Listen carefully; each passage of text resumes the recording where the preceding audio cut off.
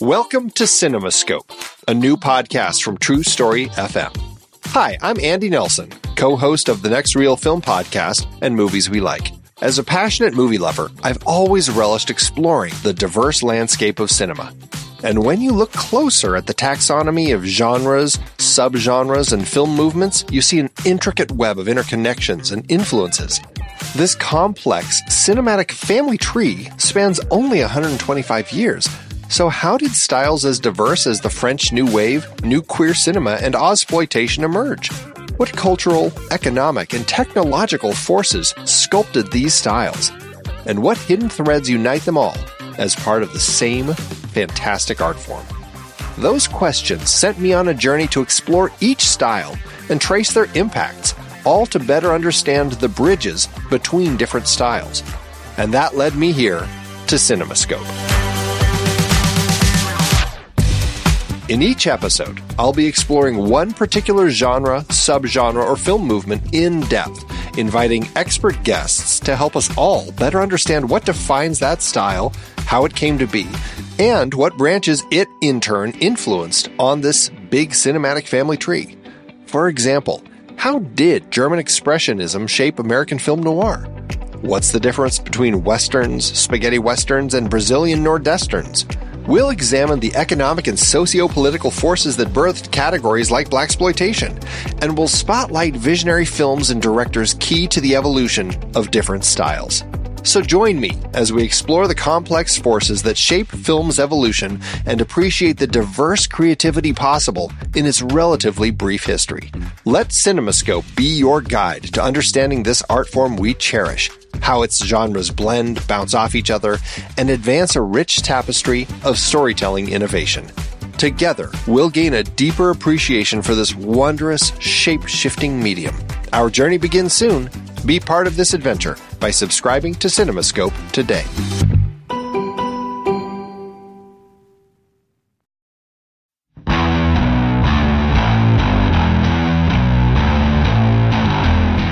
I'm Pete Wright. And I'm Andy Nelson. Welcome to the next reel. When the movie ends, our conversation begins. John Wick, Chapter 3, Parabellum is over. Art is pain. Life is suffering.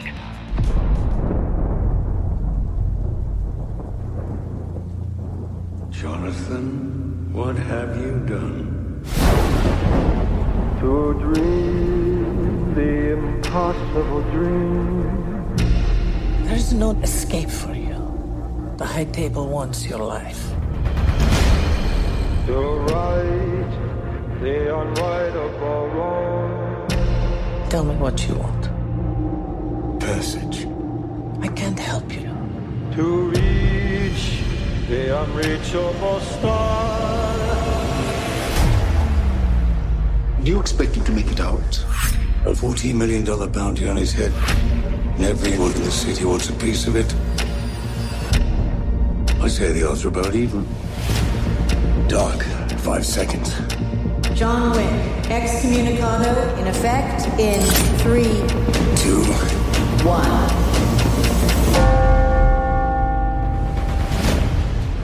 and away we go.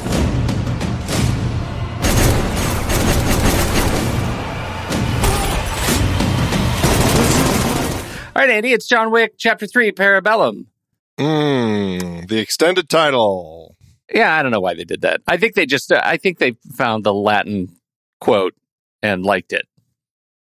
They liked it so much they titled it and say it in the movie. It is one of my bits of frustration in the movie, and no typographical alteration doesn't change that. The fact that the original quote is Parabellum, not Parabellum, does not account for the fact that they used the title in the script, and I hate it.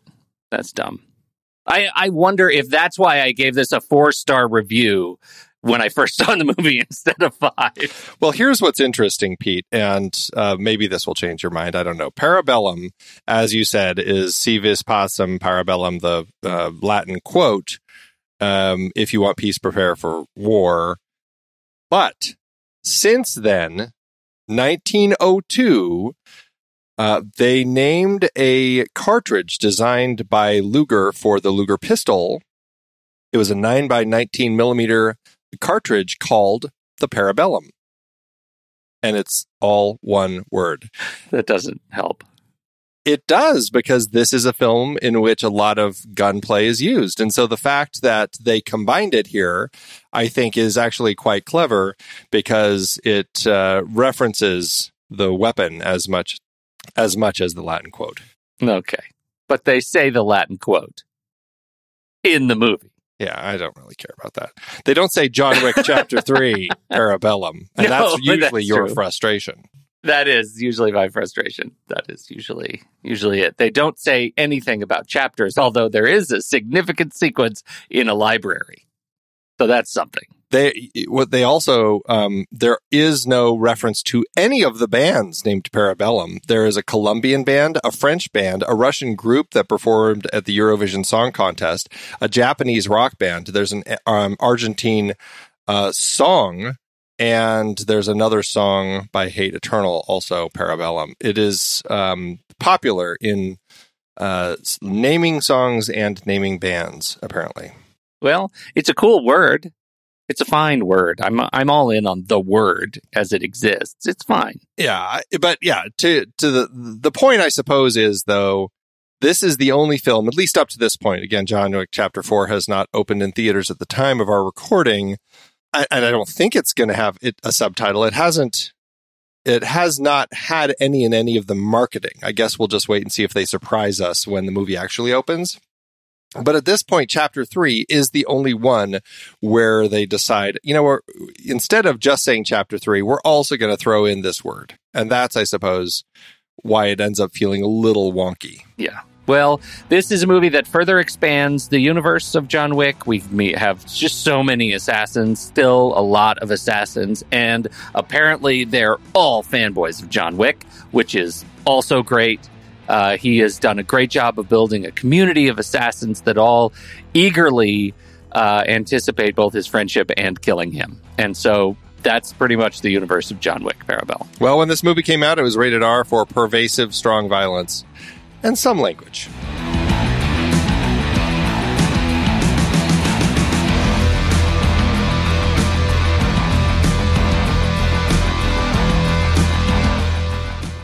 Okay, the first thing, just to get it out of the way, I am a big fan of Lance Reddick, and Lance Reddick passed away this last week as we record this since our last recording.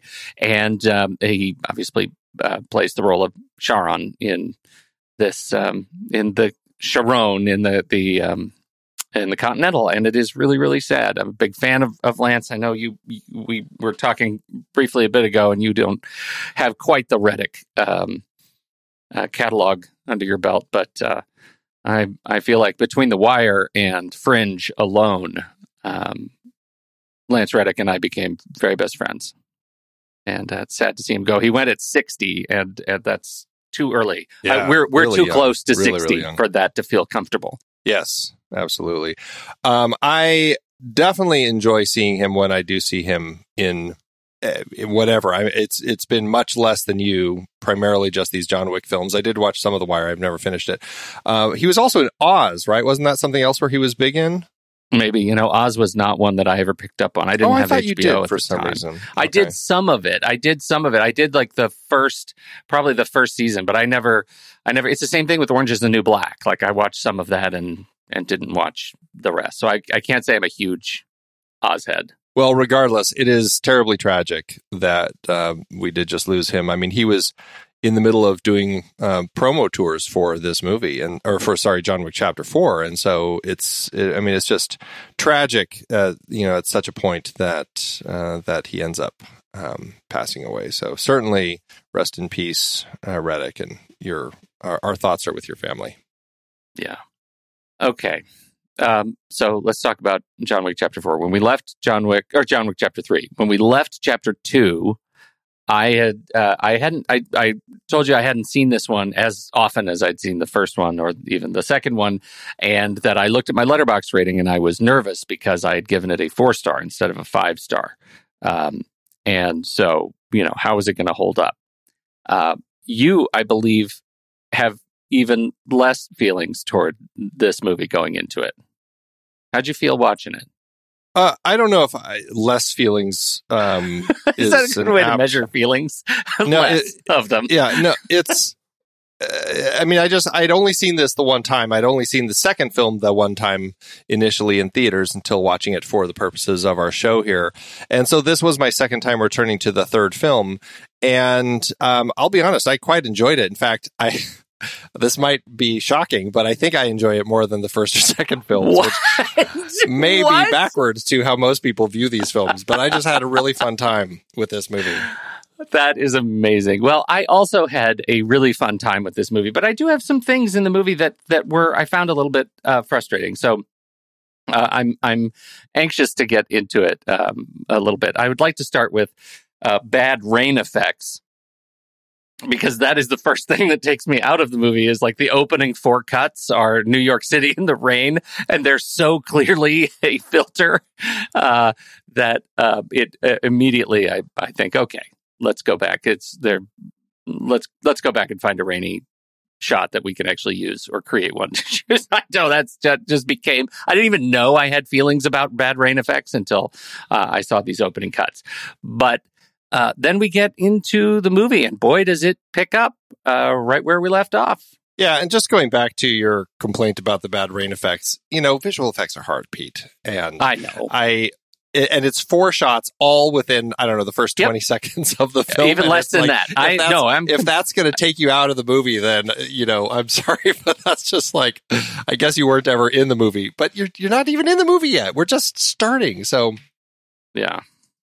Well, then we get into the movie. So here's Mr. Wick. We find him immediately after he's left the chapter 2, and now he is on the run. He still is within his hour of time that Winston had granted him, and he is we keep seeing cuts of eyeballs on the street watching him, tracking him, seeing where he's going. You get a little bit of the TikTok man catching him in an alley, and then he makes his way to the doctor, which we had seen before, Randall Duck Kim.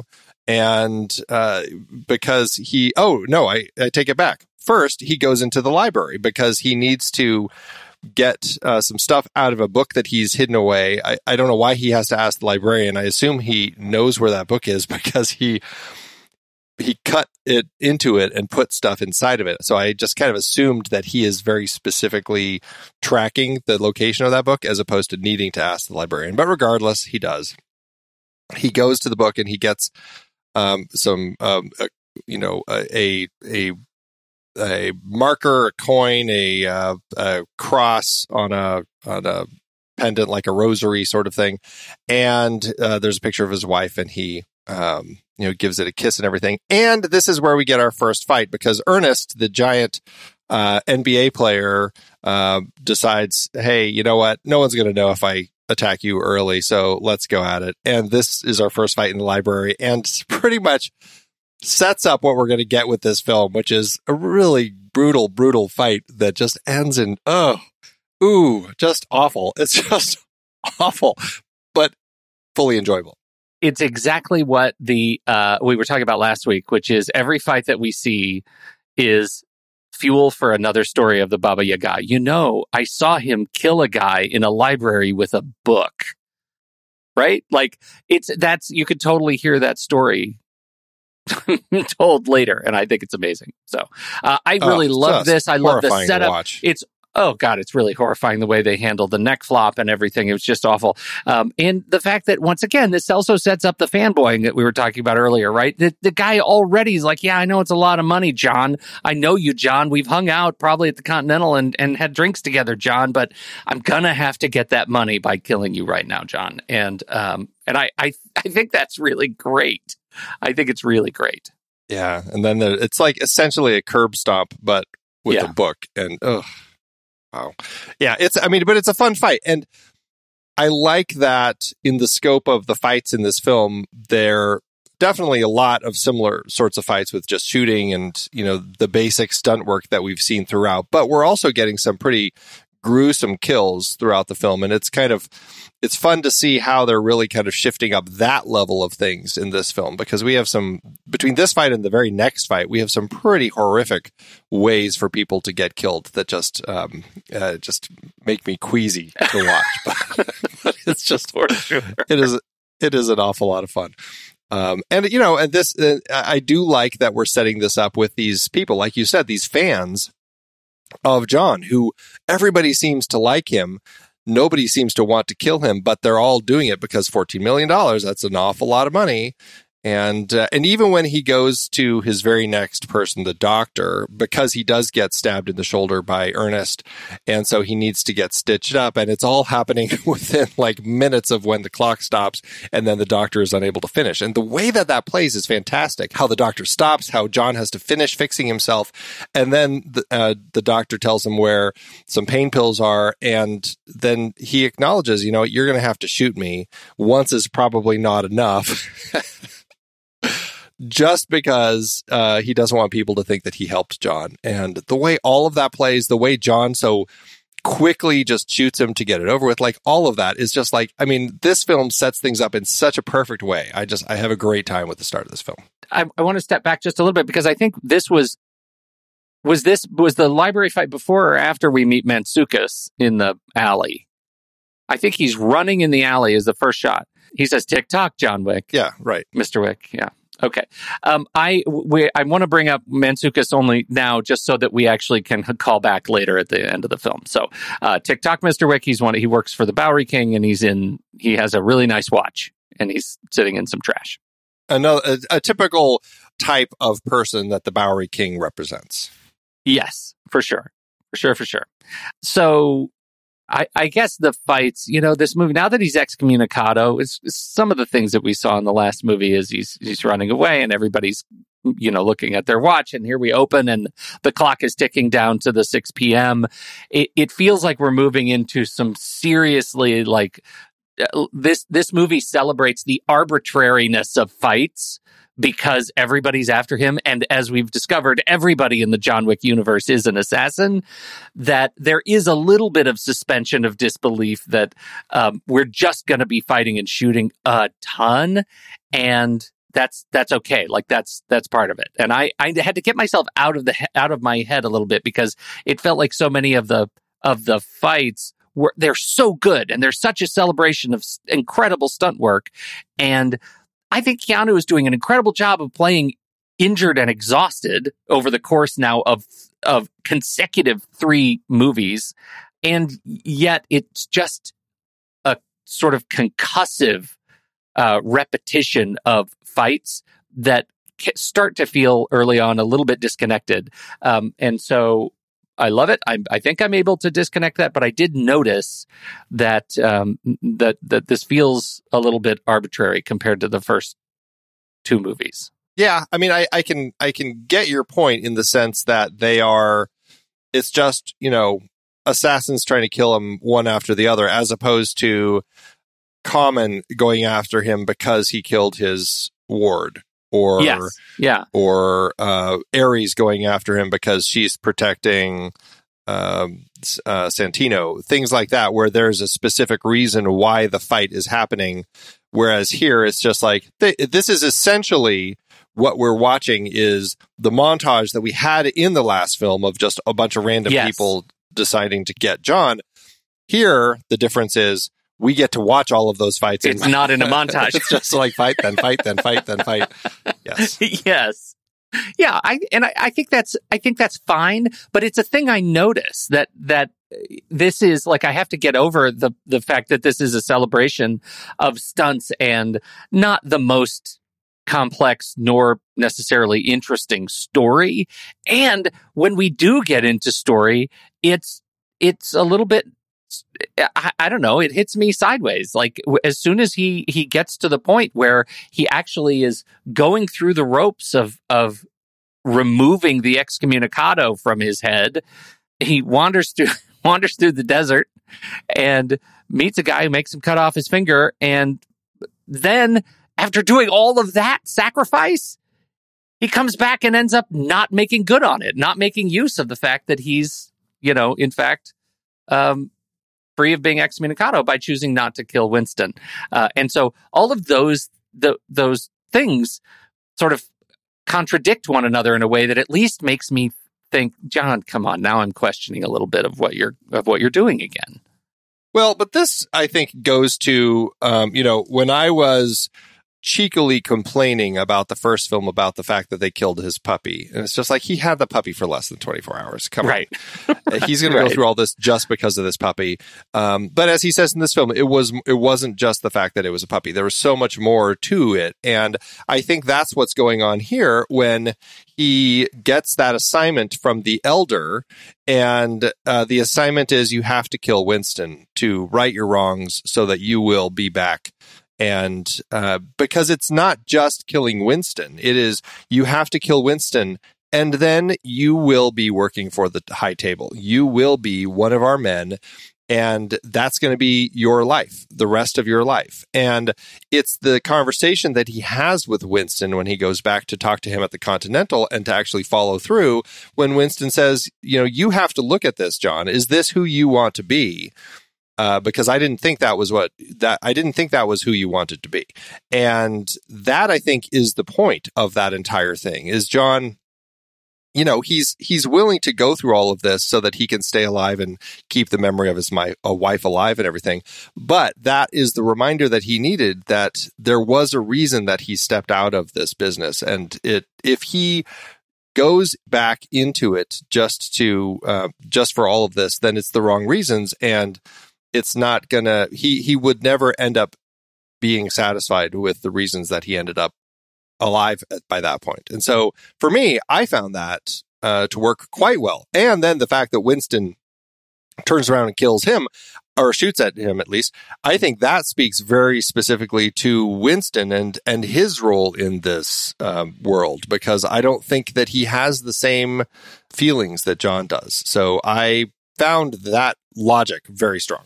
I think it's not that I don't see the logic. It's that it happens so fast. I feel like it's unearned. Like, I feel like those twists are unearned because of the passage of time and pacing. For me, that doesn't hit me as solidly as it sounds like it does you. But I want to hold that question until the end when we talk about the Winston's turn, because I think it'll be important. Before we get there, we do have, I think before our main antagonist shows up, we do have the horse chase. I want to get your take on the horse chase, which I thought was exceptionally cool, but it feels like in reading up on some others, reviews of this movie, it's the horse sequence that is easy to lampoon in Chapter 3. Did you share those particular feelings? No, and I guess, speaking to a lot of the fights, I thought that was fine. I thought that was a fun addition, and that's something I definitely appreciated. And, per your point about the fights, not necessarily feeling like there was any specificity as to why, other than the fact that it's just different assassins trying to kill John, I really liked that they were doing a lot with each of them through this whole opening, pretty much up until he kind of goes to Morocco.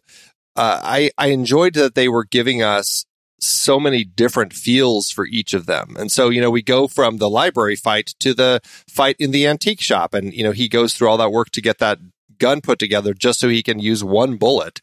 And then it's this crazy knife fight of these people as they're throwing knives at each other. And it's like horrifying and awesome in the way that plays out. And the kills in that are, there are just two of them that just are so disgusting. They just make my skin crawl. And then we go into the stables, and then John has this magic power with horses where he gets them to kick at just the right time, which really made me laugh. And then he goes on the ride, and then there's the motorbike chase. Like, there's so many different levels of each of these the fight scenes that I didn't have any problems with it, because they were doing things differently. And in the scope of what we're getting out of the world of John Wick, I found, they're giving us something new each time, and we're finding different ways to make it exciting. So I had a great time. We meet Angelica Houston as the director in the theater, and this is where things start to, at least it feels for pacing, this is a chance for breathing. And it all happens when the assassins, they're doing they're dancing, and then the assassins, John Wick shows up to her first to say, hey, I need a ticket. And so they she says, okay, I'll punch your ticket. And they brand him with an upside down cross on his back, which is, again, fantastic bit of like assassinry mysticism that I really like and tradition. I think it's super cool. And so his whole thing is like, get me out of this country, send me to Casablanca. In Retribution, the adjudicator, I think, shows up and gets a sushi chef who's also an assassin, Natch.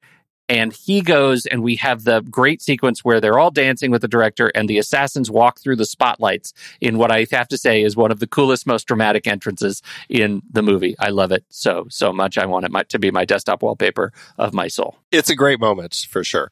I like that the director is involved. And this is another thing. And, we should just, to the point of the director, certainly this whole idea of the theater that she trains these Russians in will become a key part of the TV show Ballerina that they are developing. So that's definitely an element of this world. And it honestly felt very much like Marvel's The Red Room as far as, training these Russian spies.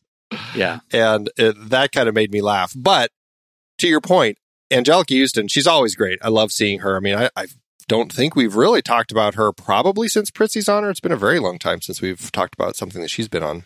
Yeah, it's been a long time. But she's great here as the director, as the woman who basically had taken John in. We learned that he is from Belarus, and we get Jordani, get a sense of his backstory a little more. And yeah, this whole idea of this ticket, I don't know. I think the rules of this world are intriguing to me, and I don't know how. I think that there is some interesting complexities, and maybe there are gray areas even within the world, but clearly there is this ticket that John has that she feels she has to honor, and he uses it to get to Casablanca, and in return she says you can never come back. And that was essentially the deal that they had, as far as he had his ticket, he punched it, or she punched it for him, and then he left, and she granted him his wish. But at the same time, it's not completely okay by the high table, even though it seems like it is something that is part of the world where, well, if you have this, you have to honor it. It's almost like the little blood oaths that they have, that you have to honor this. But then it's like, would Sophia be considered working against the high table because she honored her blood oath? Like, I there are levels of oaths that people swear, and it does make you wonder, like, what the hierarchy of the oaths is. Yeah, I did too. I feel like every promise is a promise that could lead to your death in this universe, like whether it's a blood oath or a ticket or a whatever. Like, I almost think that it's safer to assume there is no hierarchy. They're all equal, and the repercussions are all terrible if you don't do a thing. Right. Well, it's like in the last film, like we had in John Wick Chapter 2, he had a blood oath that he owed to Santino, and he has to follow through. And so Santino has him kill his sister, Gianna. And in the process of doing that, he follows through on the blood oath. He kills Gianna. And then Santino says, I have to, you killed my sister. I now have to avenge her. So my people are going to kill you now. And so it's like that thinking that's like these levels of oaths that like you follow through on this blood oath, which I wanted you to do. But now that you did, because she was my sister, I have to avenge her. And so now I have to kill you. It's like, it's like, this is just a world where you'll never end up on top. Like, you're always taking yourself deeper every time you follow through on something. Yes, that is absolutely true. Because Angelica Houston sure has to pay her price for helping John. Oh, yeah. Like, and that was another thing in this movie that I think was new from the last movie, is this pledge of fealty that they keep doing over and over and over again. Like, they have to take it out loud. And for her, it was present your hands in fealty. What are the exact words? I have served. I will continue to serve, something like that. Like, I'm of service. I will continue to be of service, something like that. And she has to hold her hands out together, palms together in front of her, and they stab through both hands with a katana. And that's legit painful. Just so bad to imagine what is going on with her. Can we talk just a little bit about the adjudicator? Ah, yes. Are you familiar with the fantastic Asia Kate Dillon? No. Man.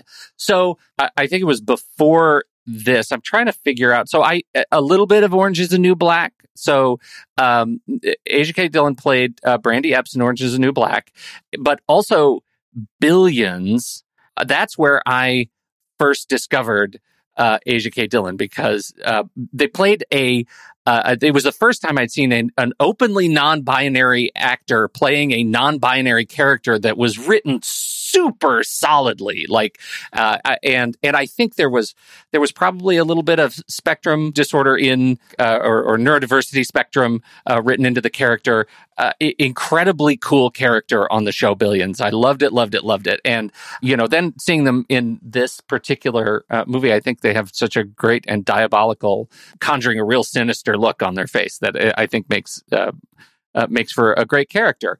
I like the idea that there's this representative of the high table who speaks with great authority on the, all issues of the high table, as if the high table is one organism.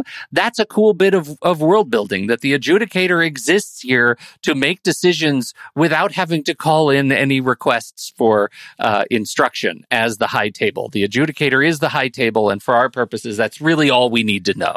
Right? I mean, is that kind of what you get out of this performance? Okay, this is one question that I had. Yeah, I think their performance fits the part well. I don't think there's a lot to it. I think we pretty much get the angry, bad cop sort of character out of the adjudicator. But I do find them really interesting, and I think Asia Kate Dillon plays this character perfectly, because it does exactly what the character needs to do. I don't think there's a ton to it, but I do enjoy the way that it plays out.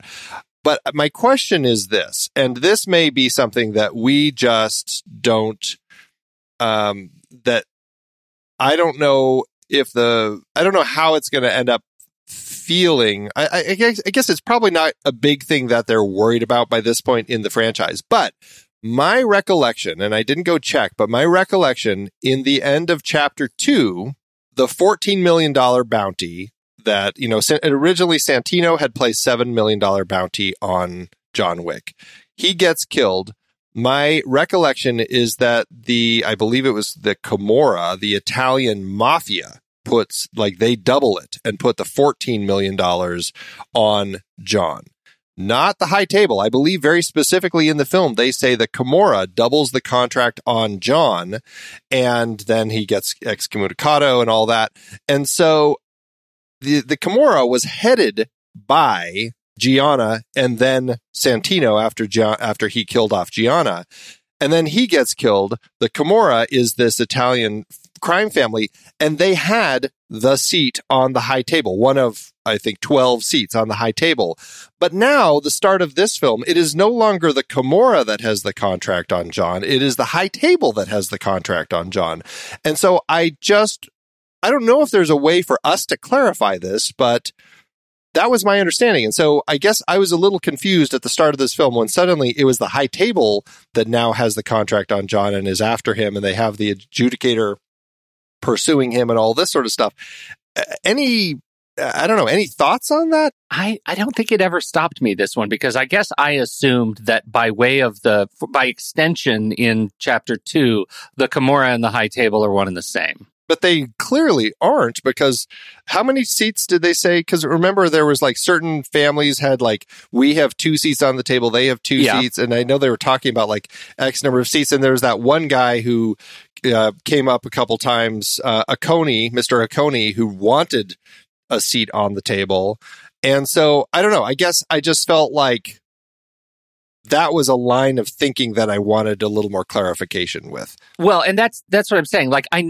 I know that they are not, but in terms of the bounty on John, when the family says we're calling the bounty, then that is because of their position on the high table, that becomes the position of the high table. That's how I put it in my head, and that's why they all were able to in this movie just agree that this is where we are. It's the high table hates John, and they're going to go all in. And that honestly was not the problem for me in this movie in particular. They want John gone. They don't like the fact that John killed somebody in the Continental, and therefore, because McShane's character let John go, he became a target for as management of the Continental, and that takes us to a war in the Continental. And the fork of that story is the Continental has problems with the Adjudicator and therefore the High Table, and John goes on a vision quest, and that's where things start to get muddy for me. Like, did you feel any of that? You know, in the scope of what we're getting out of this crazy world, I understand that this is the point of contention a lot of people have with this movie. But for me, it's just like, of course, this is what's going to be next for John. It's like, why is this not going to happen? It's like, this is exactly the sort of story that we're getting here. I mean, is it odd that any of this happens? It's absolutely odd. And now we have the Elder living out in the desert, and John has to wander the sands until in hopes that the Elder actually comes and finds him, and of course he does, and it's Saeed Tagmudi, who we love talking about. And I don't know. In the scope of this world, it's just one more nonsense thing that I really had no issues with, because it's just like, of course there's somebody else above the High Table, because why wouldn't there be? And of course he's out in the desert, and John has to wander through the desert in hopes of finding him. All of it just seemed to be in line with this bonkers world that they've created. And so I really didn't end up having any issues, because it just, like, this whole thing is so fantastical. It's just one more thing. And so I get it. It drives some people nuts. But for me, it's just like, yeah, I'm not surprised that this is where we have to go. I feel it. And I feel like the challenge that I have is not one about what is happening, but it's how it's paced that we get there. I feel like it's just paced in such a way that there's no time for anybody to think, give me a montage of John being back in, fingerless now, and or missing his wedding ring finger. What I guess power move by the Supreme Leader to take John's wedding ring, but off the knuckle side of his finger that's a power move, and he just puts it in his pocket. That's crazy. But the fact that John, and as I said before, that John goes through all this trouble to get back into working for the High Table, and then immediately goes against the wishes of the High Table. That's the part that I get frustrated with. And I totally get it. And your point is well taken. You're absolutely right. Why should I expect anything different from this movie that is just a freight train of action nonstop? And I feel like we kind of need to go back, because we're missing one of the central stunt sequences, which is the fight in Casablanca and Halle Berry. I mean, that was a great fight. That was a great fight. Yeah, absolutely. And this is at Barada's place. He wants her dog. He agrees that he gives John the information so that he knows he needs to go wander in the desert. But then as payment, he wants her dog. And of course, she won't give it to him. So he shoots the dog. Luckily, her dog's wearing a bulletproof vest. And that sets off, the centerpiece fight. I don't know. I guess I don't know if I'd call it the centerpiece fight, but it is one hell of a fight action sequence that we get here of the two of them. This is Keanu Reeves and Halle Berry.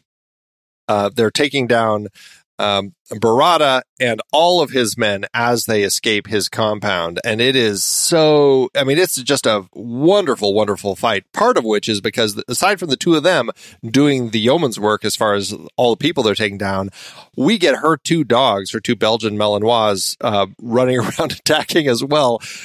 And that just really brings things up to another level with this fight. It was so exciting. It's just such a great fight to watch. These dogs are incredible stunt performers. I mean, they're incredibly well-trained agility dogs. Yeah. The stuff that they have to do, and how incredible it is that she is able to, in the context of the scene, call the dogs and get the dogs to do stuff. The shot where, invariably there will be a close-up on one of the human performers, and they will be somehow accosted by a villain, and the dog will jump over a car behind them or jump off of a ledge and suddenly be there to rescue by hanging on to genitals or arms or stomachs of a bad guy. It is extraordinarily great. But when she calls the dog and it jumps off of her back and launches up the side of that building is extraordinarily cool. That was just a great thing to do with a dog. Like I hope these dogs were well compensated and live in a house high in the hills, because they deserve every bit of praise. It is a centerpiece of this film. Absolutely. I bring it up because it's interesting. It seems like, and I'm sure there is a lot of digital manipulation in the film cleanup and all kinds of things throughout the film. But the one sequence that I thought was interesting, and listening to Chad Stahelski talk about it, is the motorcycle sequence on the Verrazano Bridge, because that is a massive composite CG stunt sequence. And it is the biggest digital sequence that they have ever done in a John Wick franchise. Who knows what we're going to get in 4? But I'm really curious how this largely CG sequence hit you. Well, largely CG, it's really the environment around them and making them look like they're going fast. Because when you watch the behind the scenes, I mean, it's really interesting to see Super interesting.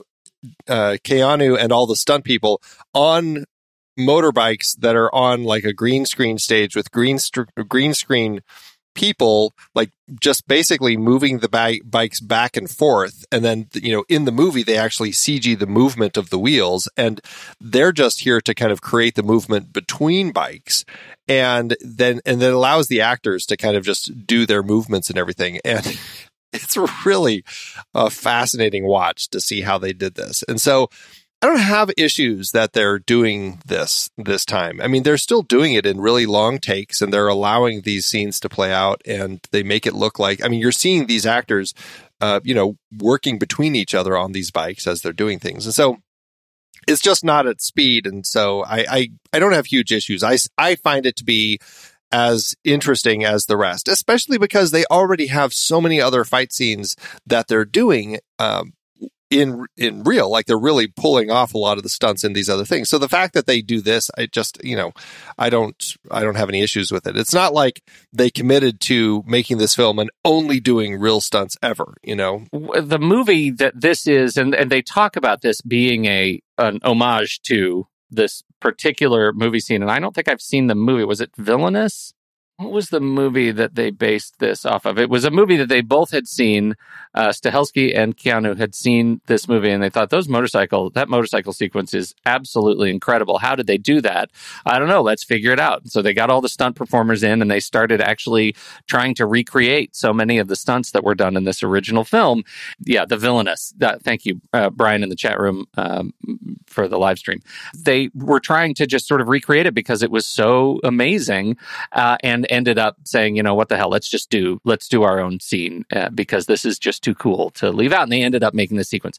I have no issue with it because, as you said, watching the behind the scenes, watching how they made this sequence is as extraordinary as a practical sequence could possibly be. I mean, it requires such an extraordinary lift, such a huge swing of ingenuity and complexity between the stunt performers and even the little green wagons that they're dragging the motorcycles around on, and to overlay that into the Verrazano Bridge footage. It is extraordinary. It is a feat, and I think it's fantastic and should be celebrated. So it does make me want to go back and watch that other movie. I haven't seen it, and so it's on the list.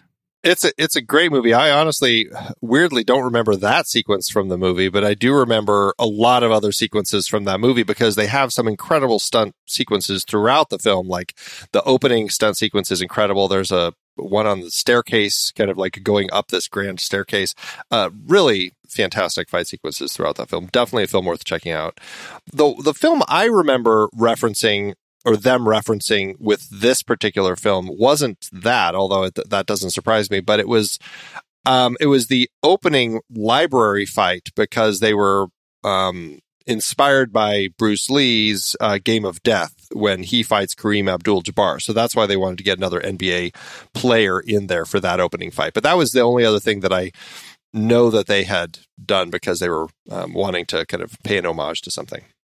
I just brought up the clip of the villainous motorcycle fight, and in our efforts to talk about homage last week, I think this is exactly that. And they admit it. I'm watching this sequence and it's extraordinary. This is an extraordinary motorcycle shot scene. And I could see why they would get a bunch of guys in the room and try to recreate it, because it's absolutely wonderful sequence. So on the list. In the scope of fight sequences, I just want to make sure that we talk about my favorite one, which is the final fight in the, I don't know why, like the administration center of the Continental is like this glassed in thing. Looks like it's from some future movie, but it is a super, super cool location. And I found that this final fight, I don't know if the fight itself is my favorite, but the location is fantastic. And this is where he goes up against first two of Zero's men, and these are two of our actors from the Raid films. We have Sasep Arif Rahman and Yayan Ruyan as Shinobi number 1 and 2. Yep. And he has this fantastic fight, John does, between, or with these two in this place that's all glass. And everywhere you look, it's glass, glass, glass. And interestingly, like some are glass panels, some are like more mirrored and you can't see through them. And so there's that fantastic shot when he's talking to Zero on the other side of the glass and they walk and then suddenly Zero disappears. It's like, I don't know, it was such an interesting location and it allowed for some just beautiful movements and the way that they kind of constructed the scenes and shifted from floor to floor and space to space. I absolutely loved the look of this. It fit this world so well, and all of these kind of this neo/neon noir that they've kind of been trying to create here. I loved it. It was such an exciting location. And Zero is an interesting kind of final villain to have to fight, which in the scope of people who are, fanboys of John, Zero certainly fits the bill. So what did you think of this final location? Well, I love it. It allows so many sleights of hand, so to speak, because of the number of times in the sequence between the two of them at the end, at least, they're able to fight, punch, kick, and then one of them disappears, right, and shows up in a reflection or on the other side of a pane of glass, and you can, and especially John in this case. So I think we see Zero do it once, and then John does it 3 or 4 times toward the end of the fight as he sort of takes control of the fight and uses that as the further perpetuation of the Baba Yaga sort of thing. Like, this is a guy who just shows up. He's mystery. He's able to vanish, and using that in the context of the fight, I thought was really smart and made for a thrilling final sequence. Particularly the anxiety that goes with watching two guys fight on glass or some sort of like clear substance, watching them throw their bodies around and then make good on the promise of that anxiety by watching the floors crack underneath them. I think that was really great, and adds to that level of threat that they're fighting, using the environment against them, using the glass against them as they keep falling through these floors. And finally, that final conversation they have after John has run Zero through with the katana, and they're sitting on their knees together. John's not on his knees, but Zero's on his knees, and he says, "John, hell of a fight." Yeah.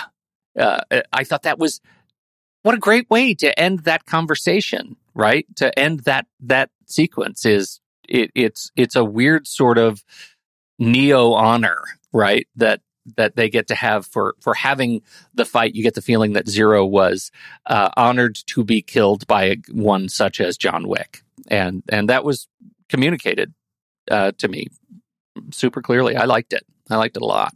It plays really well, and it just made for a great, final fight here that, it also kind of ties into what you had mentioned earlier, how the Continental had been under attack by the Adjudicator and all of these people that they had sent to close this place down because they had marked it decommissioned. What was the term? Not deconsecrated. Deconsecrated. And so they come to this agreement, this temporary agreement that, because they kill all of these people, but the Adjudicator says, we'll just keep coming. You're not going to be able to stop them. And that kind of builds to this final confrontation. And that's when Winston kills John, or shoots John. John falls off the roof. And I guess that speaks to, intentions at this point. And I don't know. I kind of read this as much as there is a friendship between Winston and John, and Winston convinces John to not kill him because John wants more out of life. I don't know. I'm curious to see where things will play in John Wick Chapter 4 with their relationship, but I kind of see this as Winston acknowledging, I've never been you, John. I am one of these people. The Continental is me. I am the Continental, and I will do what it takes to keep this thing running. And so, I don't know. I read that final moment as Winston being true to who he is and acknowledging, I'm going to have to kill John Wick. Well, and that is a question we obviously can't answer. The other side of that is that Ian McShane is pulling a Willem Dafoe, which is, and you posted in the member chat that, we have Willem Dafoe saying, oh yeah, he was a friend. I don't think he ever intended on shooting John. I buy that. I totally buy that. But it does make me wonder if we're going to get a Dafoe sort of parallel in McShane, that he knew Wick was wearing the bulletproof fabric suit, that he was gambling with John's life, that he could maybe get them all out of this situation and get to the end. And that, the intention of the adjudicator at the end, as they walk down the stairs and get in the car and then second guess and go back in the alley to see where John fell off the building and find that he is not there, that becomes the setup to this potential narrative, which is that possibly McShane, thought, okay, maybe I can get us all out of this if John survives, and I'm going to, do what I can.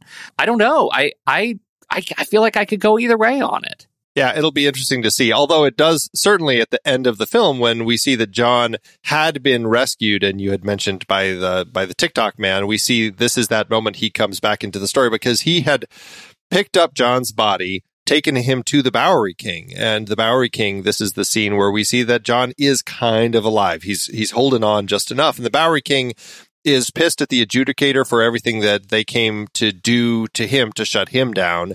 And John is pissed. And so both of them are pissed, and they are basically joining forces to fight against presumably the Continental and the High Table. So, and that's where we leave things. It's again, a great setup for another chapter. Are you looking forward to John Wick Chapter 4, Andy? Yeah, I am. I mean, I think it's interesting. They've been setting up a very interesting world here. And like I said, I know some people really didn't care for some of these elements as far as like the elder and John walking through the desert and all of this. But I don't know. This world is becoming so monumentally crazy with all of its rules and its levels that I am finding it more and more fascinating. Like, I'm curious if the Elder is going to play into Chapter 4, and we're going to get more dealing with that side of things, because now John has not only pissed off the High Table, but I'm assuming also has pissed off the Elder as far as these things that these rules that he's breaking, these deals he's not following through on. Yeah. For sure. And it feels, I can't figure out is, we've talked a little bit about gas in the tank. How much gas is left in the tank for this particular line in this franchise? There's so much good world building going on. But the thing I have to remind myself is, so far, these movies pick up, the next one picks up right where the last one left off. By now, John is exhausted. Like, how much as an actor, he just keeps aging year over year over year. As a character, we're only 6-7 hours into his night, right? Like, apart from, we imagine time passes.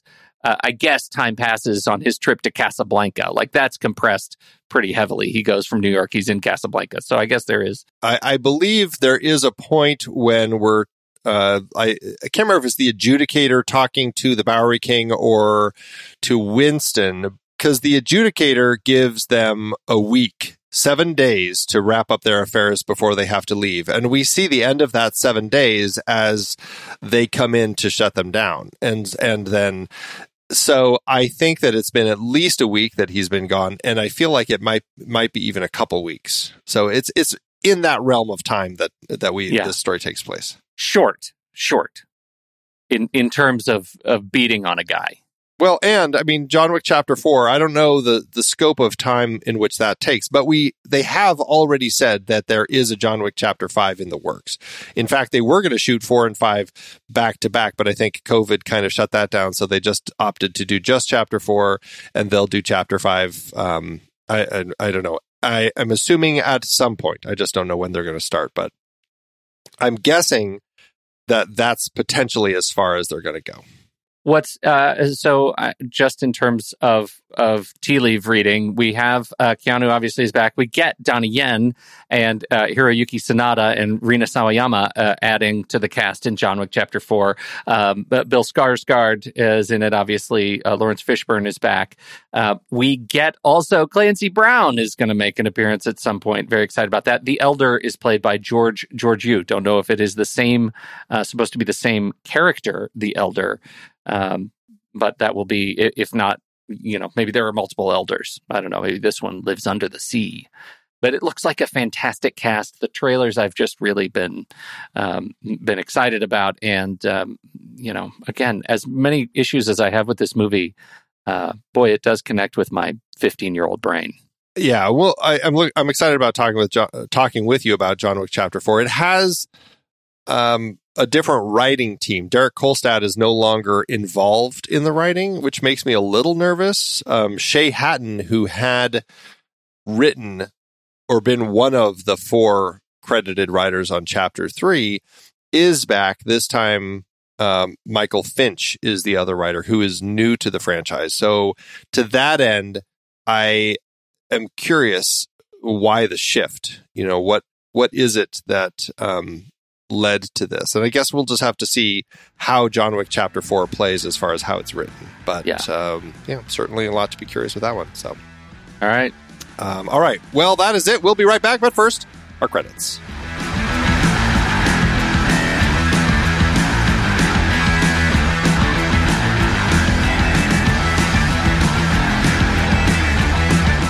The next reel is a production of True Story FM, engineering by Andy Nelson, music by Ace, Oriel Novella, and Eli Catlin. Andy usually finds the stats for the awards and the numbers at the-numbers.com, boxofficemojo.com, imdb.com, and wikipedia.org. Find the show at truestory.fm, and if your podcast app allows ratings and reviews, please consider doing that for our show.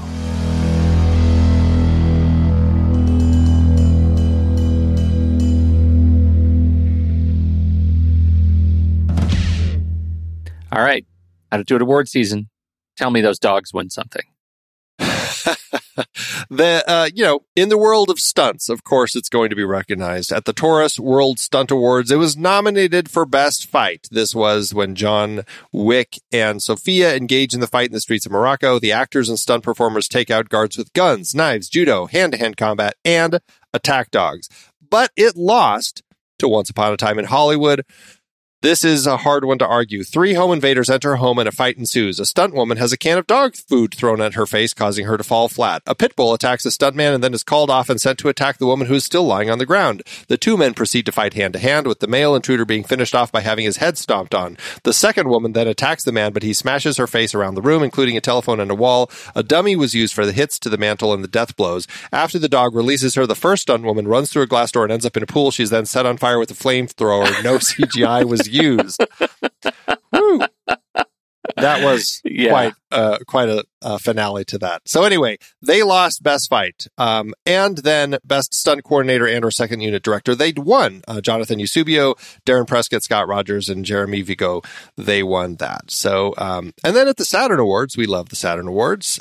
They were nominated 3 times for Best Action or Adventure Film, but lost to Mission Impossible Fallout. Best Actor Keanu Reeves, but lost to Robert Downey Jr. in Avengers Endgame. And Best Editing, but lost to Avengers Endgame. I think it's a little bit sad that it didn't win anything, but man, Mission Impossible Fallout. Yeah, I know it's a tough one. But, 18 wins overall, 29 other nominations. They still were recognized in the field of awards. Yeah, they did fine. How about at the box office?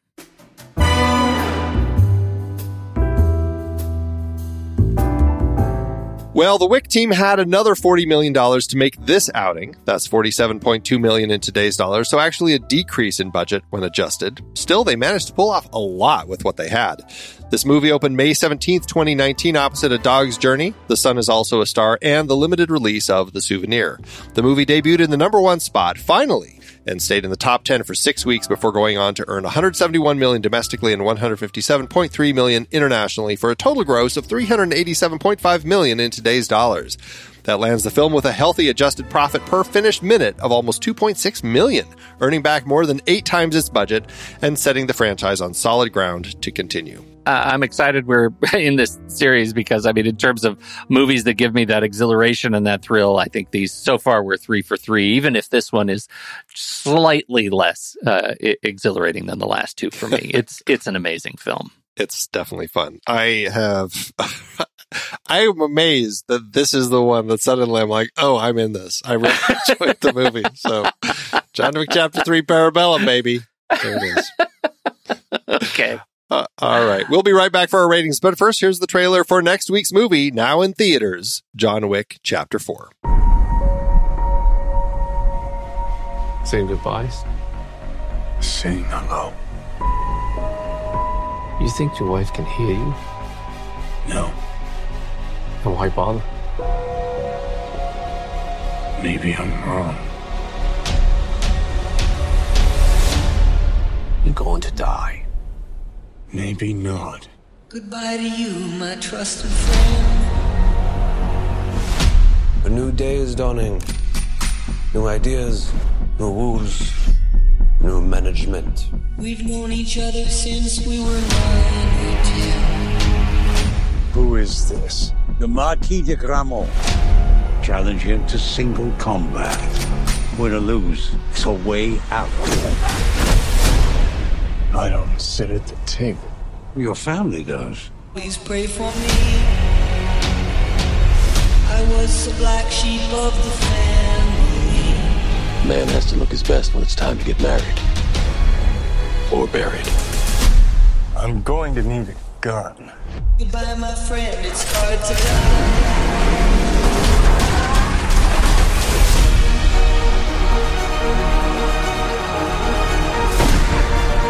If you win, the table will honor its word. You will have your freedom. It's hard to die. Under the old laws, only one can survive.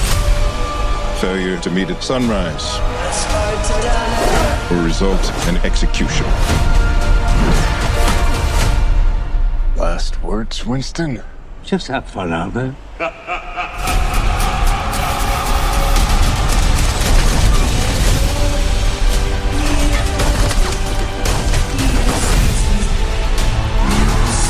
I want you to find your peace. But a good death only comes after a good life. You and I left a good life behind a long time ago, my friend.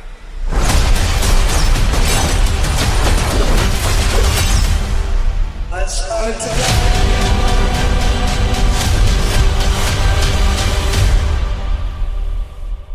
Letterboxd, Andrew, you know Letterboxd. It's our favorite social media for movie lovers, and we love it so much that we decided, hey, you know what? I don't want to see ads or stupid ads on my Letterboxd page. I want to be able to review my movies and put my watch list and diary up there ad-free. So I pay a little bit to get a pro or patron membership, and you could do that too if you want to get rid of your ads on your Letterboxd account. Just use the code NEXTREEL at checkout. There's a little box that says, do you have a code? Sure you do, because it's NEXTREEL. And you'll get 20% off your upgrade to Pro or Patron. It works for renewals as well. What are you going to do, Andy? Is this Parabellum? Is it a 5-star film for you, finally? No, in fact, it's still a 4-star and a heart. But I still like it more than the other two. But they're all 4 stars and a heart so far. That's where I sit. All right. I am not changing mine. It is also a 4-star and a heart. I feel like it was right the first time. It ain't broke. It ain't broke. It ain't broke. That's right. Yep. Well, don't forget, visit thenextreel.com/letterbox to get your patron or pro membership. It works for renewals as well. So what did you think about John Wick Chapter 3 Parabellum? We would love to hear your thoughts. Hop into the Show Talk channel over in our Discord community, where we will be talking about the movie this week. When the movie ends, our conversation begins.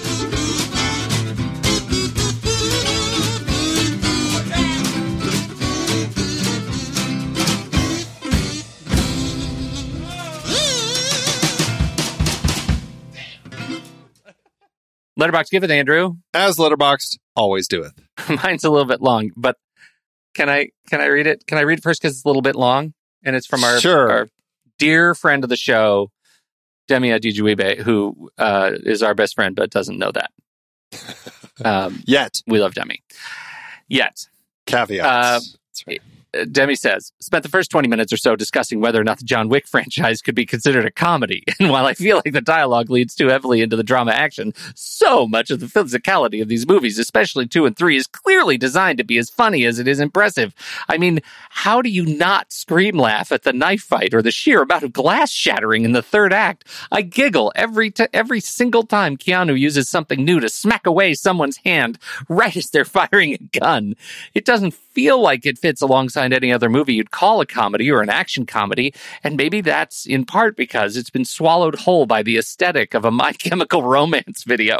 But I'd just as soon put this movie on for a crowd-pleasing action-packed laugh as I would 21 Jump Street or something. Yes, it's too long. Yes, it's mostly people speaking in vague, suggestive dialogue like, not after what happened last time, and the table won't be too pleased about this. But man, they got assassins popping out of walls in plain sight. They got beautifully lit neon cityscape and an LED set piece that asks, what if the best part of Skyfall was like 30 minutes longer? They got some of the best, most deliberately framed choreographed action sequences I think I have ever seen in a movie. Motorcycle sword fight looks like the Wong Kar-wai film. They got the TikTok man. You know I love any movie with the TikTok man in it. 5 stars from Demi Adijuibe. Wow. Well, I'm going to do 2 because you did that. That was so long. Yeah, please.